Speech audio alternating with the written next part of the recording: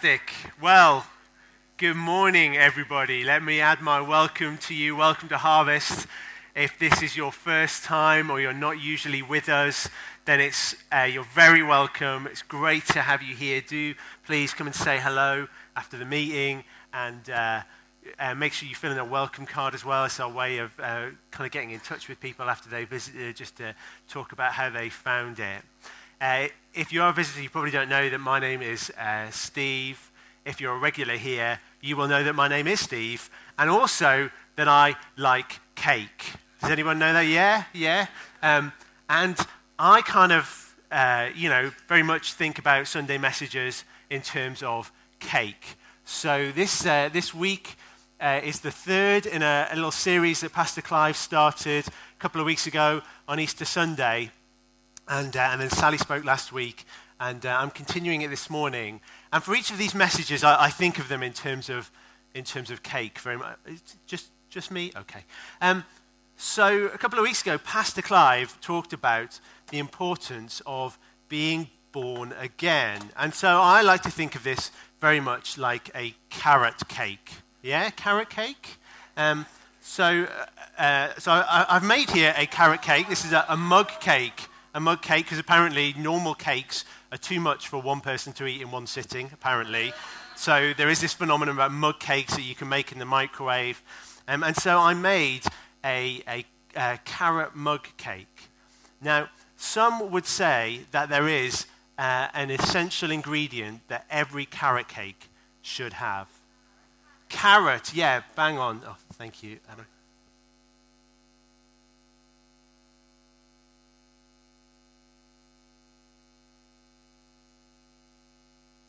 Excellent, thank you very much. So I have here a carrot cake, but there is a problem. And as you've identified, there is an essential ingredient that every carrot cake should have: carrot. And I did not put any carrot in this carrot cake. It's still got cinnamon in it, which is the spice of life, as you know. So it's a good thing. And the point is, once I have baked that cake, that's it. So I've got my carrot that I forgot to put in my carrot cake, and I could sprinkle it, do it from a sort of chefy way from a big height on top of my cake, but that's not making it a carrot cake, is it? It's just making it a non-carrot cake with carrot on the top. And this is a bit like the what Pastor Clive was talking about a couple of weeks ago, and what Jesus said to Nicodemus about the importance of being born again. It's like you have your life, but if you do not have God in your life, there is only one solution. It's to be born again, to start again. So you can have your life without God in, and you can kind of sprinkle a bit of religion on the top. You say, well, I'm going to do some good things, I'm going to go to church, and I'm going to read the Bible. But that's just like sprinkling carrot on a non-carrot cake. What Jesus said is you need to be born again. You need to start again with Jesus in the center of your cake. Does that make sense?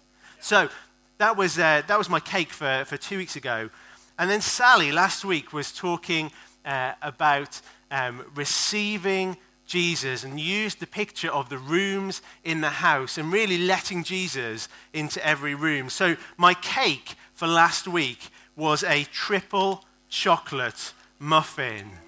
Yeah, it's good, isn't it? You're not interested in the cake with carrots sprinkled on the top, are you? But this is a chocolate cake with chocolate chips in and like chocolate goo in the center. It's like more chocolatey than chocolate. And this is kind of my cake for last week, for Sally's message, about giving Jesus everything, being all in 100%. And so my cake for this week, well, I'll tell you that in a little bit. Because this week, no. Hashtag spoilers. No. This week we're continuing looking in John's Gospel. And today we're just going to look at one verse from John's Gospel with a super simple message, and yet is so profound. It will rock your world and change your life if you get a hold of it. And it is a message for each and every one of us. So I'm going to put it up on the screen. I'm going to read it. It won't take very long. It's just one verse. And then going to pray and ask God to help us to receive this message. So the verse is from John chapter 1 and verse 29.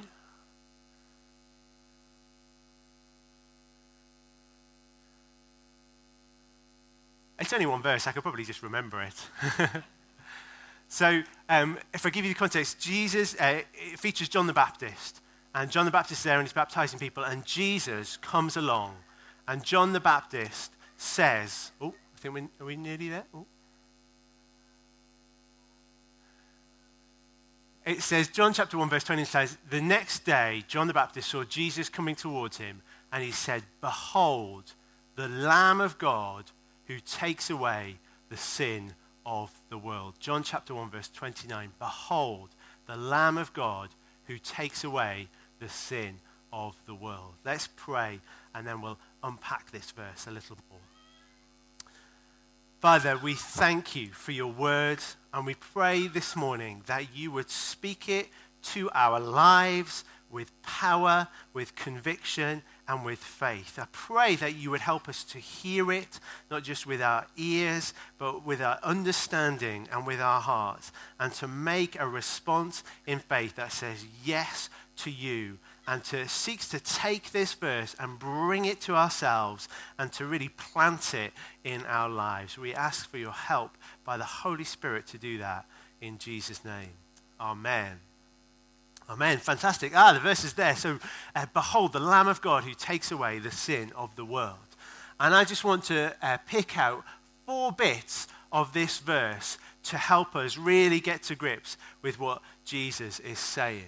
So there's 4 bits that we're going to look at. So the first bit, I want to talk about the Lamb of God. This is the title that John the Baptist uses to describe Jesus. And for the people hearing it at the time, it would have been so kind of rich in meaning. I suppose it kind of seems a little bit of a strange description for us, and we might think, is it gentle? Jesus is so, gentle and nice and like a little lamb.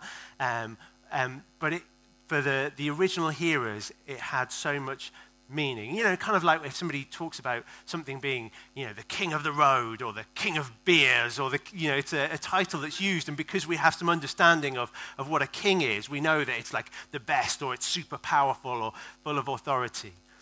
And for Jesus and for John the Baptist hearers at this time, in describing Jesus as the Lamb of God, it would have set off all of these connections for them that we can know about from the Old Testament. And there's a number of things. So, for example, right at the start in the book of Genesis, the first book in the Bible, there is an account of how Abraham had a son who seemed to him like the promised fulfillment of God, and yet God asked him to sacrifice his son. And he's just about to do it when God provides a lamb as a substitute. So that's kind of one connection that's going off. Oh, this lamb, this idea of this kind of sacrificial substitute. And in the book of Isaiah, written about 600 or 700 years before this event, in Isaiah chapter 53, it's a chapter that really points ahead to the coming rescuer or Messiah. And we know that Jesus is going to be the fulfillment of it. And it talks about him in terms of like a lamb before her shearers is silent. And this kind of picture of a lamb being sacrificed. And so that's another one of those connections that's going off, that there's some sense of sacrifice. And that really finds its fulfillment in the kind of the biggest clue or the most obvious link, and that's to the Passover. And John, the writer of this book, picks that theme up later on in his book. But the Passover was the time when God rescued his people, Israel, from slavery and mistreatment in Egypt. And he did this through bringing plagues, and one of the things that he instituted as a result of this was a sort of celebration of the Passover, and it came about through the shedding of blood and the sacrifice of a lamb. And so there's all these little kind of connections going off for people when John the Baptist says, here comes Jesus, the Lamb of God. And actually, if you've read the Bible all the way through, then you may know and you might remember that actually at the end of the Bible, in the book of Revelation, which is an awesome book about worship, then we see John, the apostle, sees Jesus in heaven portrayed as a lamb who has been slain, and he is front and center of the throne of God in heaven. And it's such a book about how important Jesus is, and that he is not just somebody who's come and died, but he is the Son of God, and he is front and center in the throne room of heaven, and people are worshiping him. So this is such a rich picture. And so it's kind of tempting to get into all of these things about how Jesus takes away the sins of the world as like a sacrifice, or as a substitution, or about the blood of Jesus being shed. But John is just hinting at them here, because the point is not about how Jesus does all of these things. The point is that Jesus is the one who takes away the sin of the world. And by calling him the Lamb of God, he's kind of hinting that this is going to involve some sort of personal sacrifice to Jesus, that he's not going to be uninvolved in this process. But he doesn't get into that. The point is that Jesus comes to take away the sin of the world. So when he calls him the Lamb of God, there's all of that sort of stuff going on. The next bit that I want to talk about is this bit about sin. So Jesus takes away sin. And when we're talking about sin, we're talking about not just the things that we've done, so we might be aware of, here are some bad things that I've done in my life, or some things that I know are wrong. And there's a feeling of kind of guilt or shame that come with them. And Jesus comes to kind of like remove them from our record. It's like Tipp-Exing them out, or kind of like they never happened. And Jesus does do that, but there's more going on here, because it doesn't just talk about Jesus coming to deal with those sins, those acts, those sinful things that we've done, but he comes to take away sin, the root, the problem of sin in our hearts. It's like, it's not just that Jesus comes and, all those times that you've been caught speeding, they get expunged from your records like it never happened. But actually what Jesus deals with is that desire that leads to you to put your foot down or get aggressive with the other driver or whatever it might be. Because actually, even if Jesus deals with the wrong things we've done, well, then we're just destined to kind of go on repeating them, aren't they? It's like, I kind of like a quick fix as much as the next man. If I've got a problem with damp in my walls and stuff, mold keeps growing, I'm much more likely just to clean the wall every week than actually fix the fundamental problem of what's causing the damp. But Jesus doesn't do that. He's just not just like, well, we'll deal with the symptoms that keep coming up. Jesus comes to take away sin, the root of it. And this is really important, because sin is a major problem. When we're talking about sin, we're talking about the desire to kind of be independent of God, to take God's place, to have the power and the authority to determine that what I want to do is what I am going to do. I'm going to be in the driving seat of my life instead of God, which is the way I've been made. And that's a problem. There's 4 problems with sin that I just want to touch on. So we have the next graphic up. There are 4 consequences, 4 problems with sin. There is the partition of sin, the pollution of sin, the power of sin, and the penalty of sin. I'm not going to read all these verses, but the partition of sin in that verse in Isaiah talks about how our sin separates us from God. Yes, so sin by its very nature is in opposition to God. And it creates this separation, that God's desire is to have a relationship and a friendship with us. But our sin causes that partition and that break. Sin also pollutes us. And that verse speaks about the sin inside of us. So that it's not, and kind of expressing that fact that we're talking about, it's not just what kind of comes out of our mouth that makes us unclean. It's actually what's inside us and the heart. And sin pollutes our life. It's, and it kind of pollutes every part of our life. It's like trying to start a fire in one room of a house and not expecting it to spread to other rooms. That actually, if we have an area of our life, this is very much what Sally was talking about last week, where actually we're in charge and we're kind of indulging in, I know God's heart is this, but this is what I'm going to do. It spreads to our thinking. It spreads to our health. It spreads to our mental health. That sin pollutes every part of us. The third bit here is about the power of sin. And that verse says that everyone who sins becomes a slave to sin. The most addictive thing in the world is not alcohol or nicotine or any narcotics. It is sin. This sucks us into doing it. Do you ever feel like you want to break out of doing the wrong thing, and you kind of have a moment, you think, well, I'm going to stop doing that because that's not good for me and it's not the right thing. And then you find yourself doing it all over again. It's so hard, isn't it, to stop doing the wrong thing?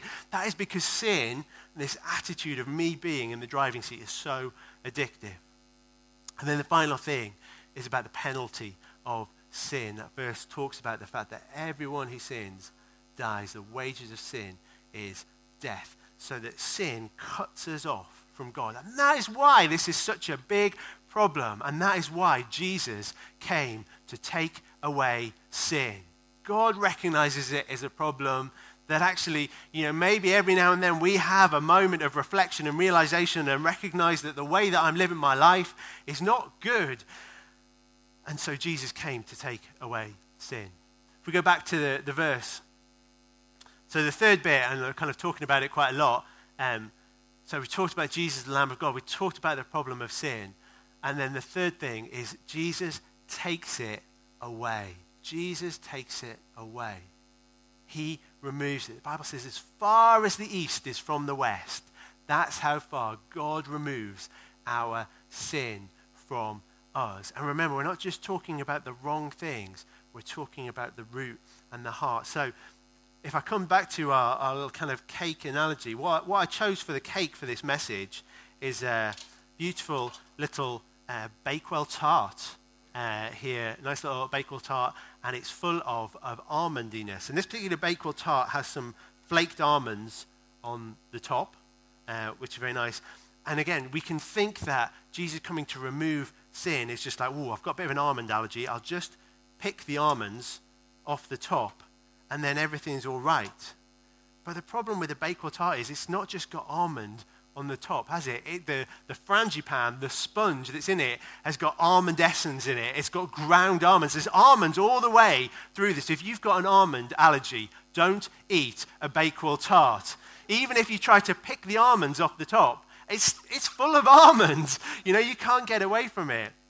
And Jesus doesn't just come to take the little flaked almonds off the top. He comes to remove our sin, to deal with it totally. And Jesus is the only one who's able to do that. It's actually incredibly hard to remove the almonds out of a Bakewell tart because it's just throughout it. And that's why, no amount of distraction from sin, no amount of trying to compensate for sin will work. We need Jesus to come and take it away. But when he does that, it's so incredible. Have you ever kind of been in a place where maybe there's some building work going on or a really annoying noise? One of my, there was a shop that my children love to go in, and that for me is like the worst thing in the world. And I don't know whether you've ever been there, but there is a Build-A-Bear workshop in the Metro Centre, and just the noise in it is so horrible, as well as the fact that I feel like I'm being robbed just because of the prices. But it's just this whiny noise, and when you have that, it's really annoying. So can we? Yeah, that's a horrible noise, isn't it? And just when it's going on, and then when it stops, it's just like, oh, that's so nice, isn't it? And when we've got kind of a problem in our lives, and when Jesus takes it away, it's so incredible. Like this weight has been lifted off us, like this change has happened in our hearts. Like the Bible says it's like we've become a different person. The old is gone, the new has come. That's the kind of change that Jesus brings to our life. He, the Lamb of God, takes away sin. And this isn't just for some super spiritual people or some like really good people who don't actually have much of a problem with sin, because it's a problem we all face. And that's the fourth verse, the fourth word there, that Jesus, the Lamb of God, takes away the sin of the world. And this isn't saying that automatically we're all forgiven and so just carry on as you were. It doesn't matter. What this says is that what Jesus came to accomplish is available for each and every one of us.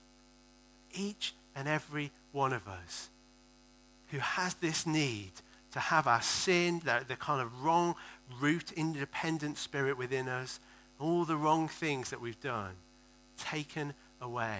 And it is available for us, no matter what our experience, whether we've being generally okay by the standards of the world, whether we've been a terrible person.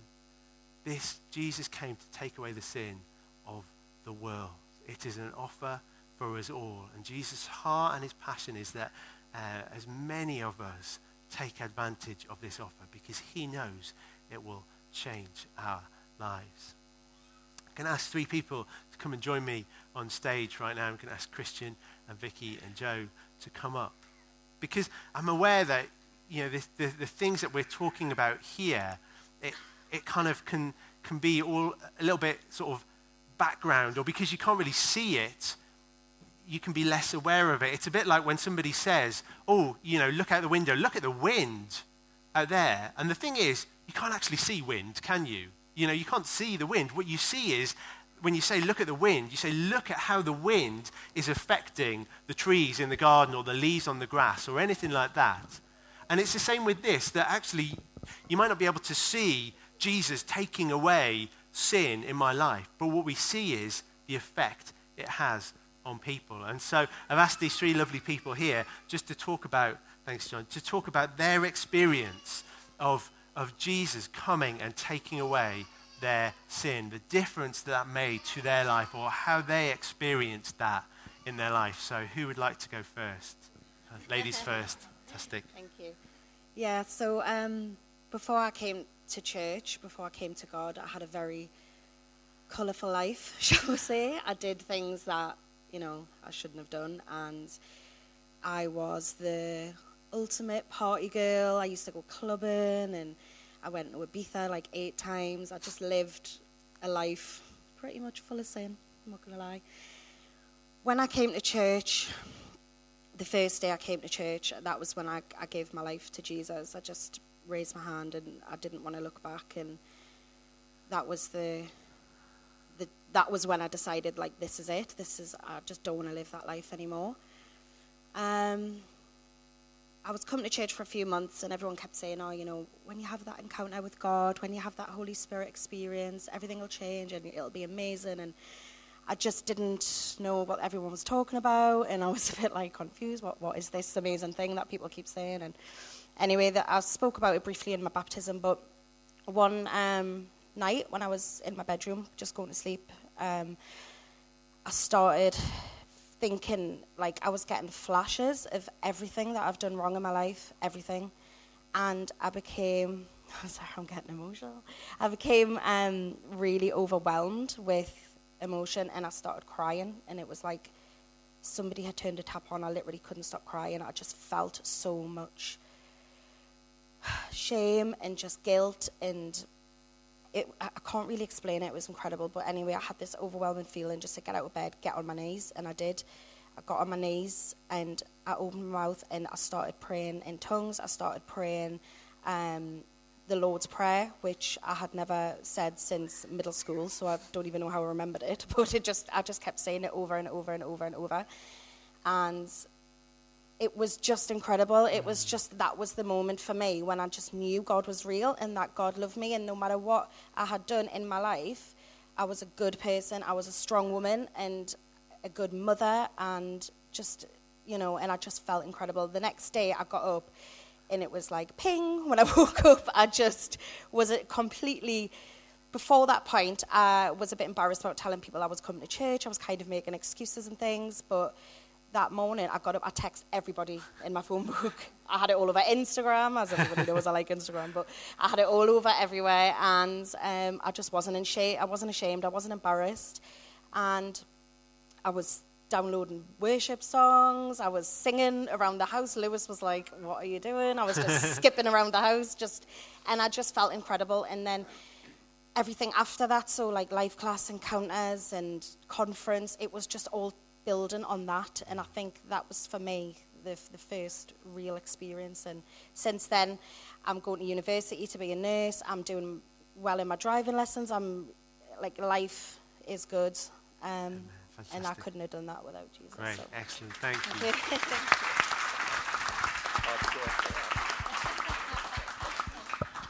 you. Yeah, I'm pretty much the same. I think before I came to church, it was pretty much a sinful life. I was living for myself, and I felt like, I don't know if anyone's been in dirty waters, or, when you're trying to walk through muddy waters, it's hard to just drive forward. And I felt like I was a bit stuck in life. So I was always struggling with debt and with my work and with just negative thoughts in my head as well. Anxiety, stress, depression, just general things. And then I got offered a job at the church. Pastor Clive rang us up and mentioned that he wanted the heating system, and because I don't advertise with work, it was quite a coincidence. So I thought, I'll give this a go, and then went and met a great guy who worked with us, Paul, fantastic. And I always sort of, I was a little bit arrogant, possibly the engineer in us. I was a bit arrogant. I was always thinking that science could baffle the Bible, but Paul always just basically said, just read it and see what comes from it. So I started reading it, and then just on the book of Matthew, it was like the words of Jesus just lifted off the page, and he's more relevant today. Jesus is more relevant today, and his words are more real today than ever before. And it's just such a blessing to how he saved me, how I found my future wife. Yay! How my mum and dad are coming to church, my brother's career's increased, my workload's increased, I'm happier, I don't feel sort of the stresses of life coming on us, because Jesus took our sin. He took our sin. He came from heaven to be a man, to experience living on this earth, and then the Holy Spirit came on him when he was baptized by John, and he had an amazing ministry, and each word that he spoke in there is more relevant now in my heart than I could ever thank, and I praise God every day for that. Jesus has saved us, and it's just fantastic. So thank you to Jesus.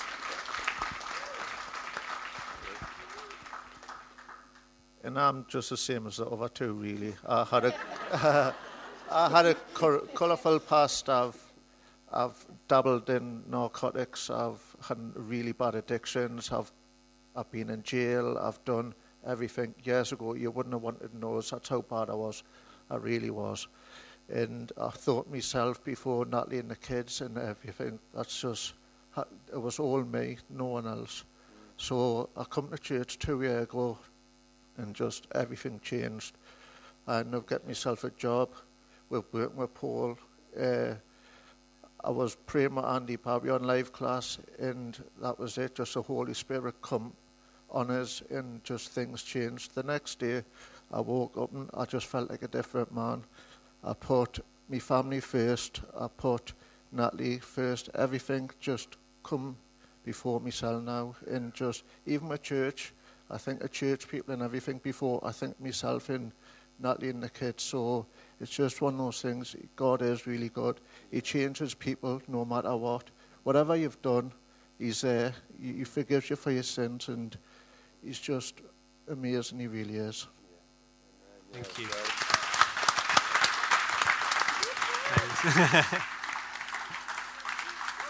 Fantastic. Thank you. Thank you, Vicky, Christian, and Joe.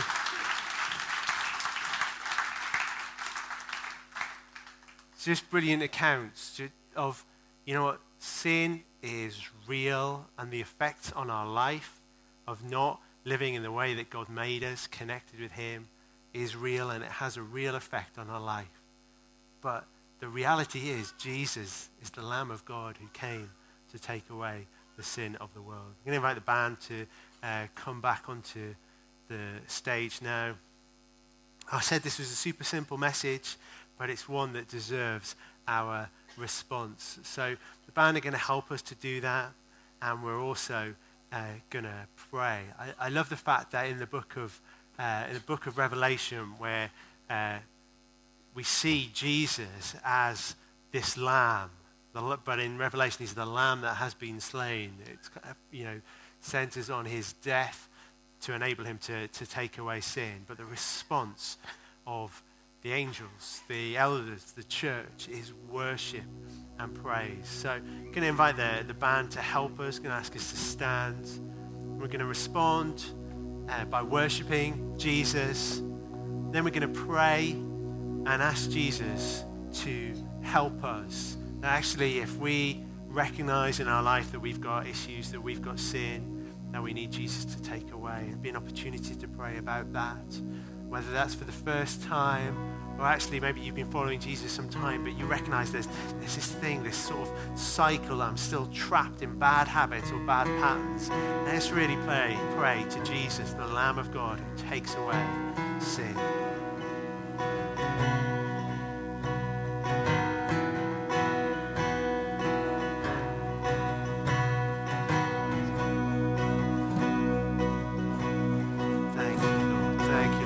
So I just encourage you, through in this attitude, this awareness of the presence of God with us, just to take this time to respond to the message that we've heard, that Jesus, the Lamb of God, who takes away our sin. You've heard you heard Vicky and Christian and Joe talk about the reality and the power of that in their life. So I just want to give you this opportunity. Actually, if you've got something that you want to say to Jesus, whether whether you have got to a place in your life where you haven't been following him, and you recognize now is the time that I need to know this Jesus in my life. Whether you've been following him for some time, but you recognize his issues, whether you've been kind of trapped in cycles of sin. You know, we said that this is a really simple message, and you know what? You don't have to use flowery language or religious words to talk to Jesus. You know, it's good to be specific if there's a particular area of your life, but just for all of us in this time, let's just say to Jesus what we want to say to him. If you want to say, Lord Jesus, please take away this issue in my life. Lord Jesus, please forgive me. Then just use this kind of time to do that. In a little while, we can all pray a prayer together. But, you know, we're all different, and we've all got things going off in our mind and our thinking, and things that have just risen to the surface throughout the course of this morning. Let's ask Jesus to take those things away from our lives. Thank you, Jesus.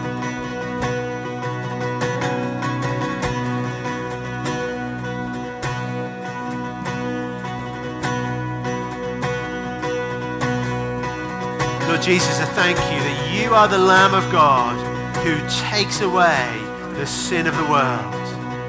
You are the one who takes away sin, and you are the only one who can take away sin. No program, no initiative, no amount of good deeds, no amount of distraction or anything else can take away that root of sin in our life, or remove from your view the wrong things that we have done. Only you, Jesus.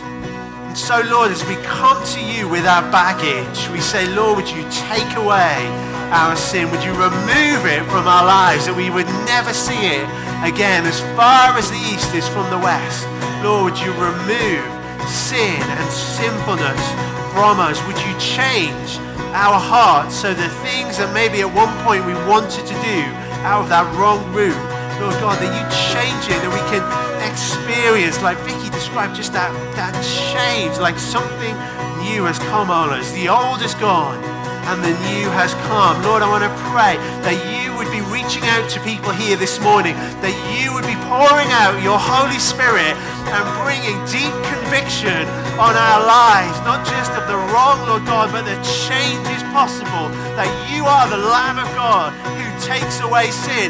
Lord, and I want to pray that just the weight of that would fall on us this morning, that we would be gripped with an intensity and a power and a seriousness that you are the Lamb of God who takes away sin. Lord God, would you help us just to release it all to you, all of the baggage, all of the junk, all of the rubbish, all of the kind of simple desires, all of the little things, Lord, and the big things. Just want to be free. We want to be free. We don't want to go and experience that wading through mud like Christian described. Lord, we want to experience like walking on air, just the freedom and the liberty that comes from knowing you and just being clean on the inside, free from the baggage. Oh Lord, you be speaking to us all here this morning. Got a prayer, going to invite us all to pray. Just really a simple way of expressing our response to this message that we've heard this morning. It's going to appear on the screen here behind us, and it's just very simple. It says, Lord Jesus, thank you that you came to take away my sin. I acknowledge my sin and want to change. Please forgive me. Amen. So I'm going to invite us, if we can, just to read this together. I don't want to, if this doesn't reflect your heart or what you're ready to pray this morning, then don't pray it. But actually, if you want to use this opportunity to respond to Jesus, the Lamb who takes away sin, let's read this together.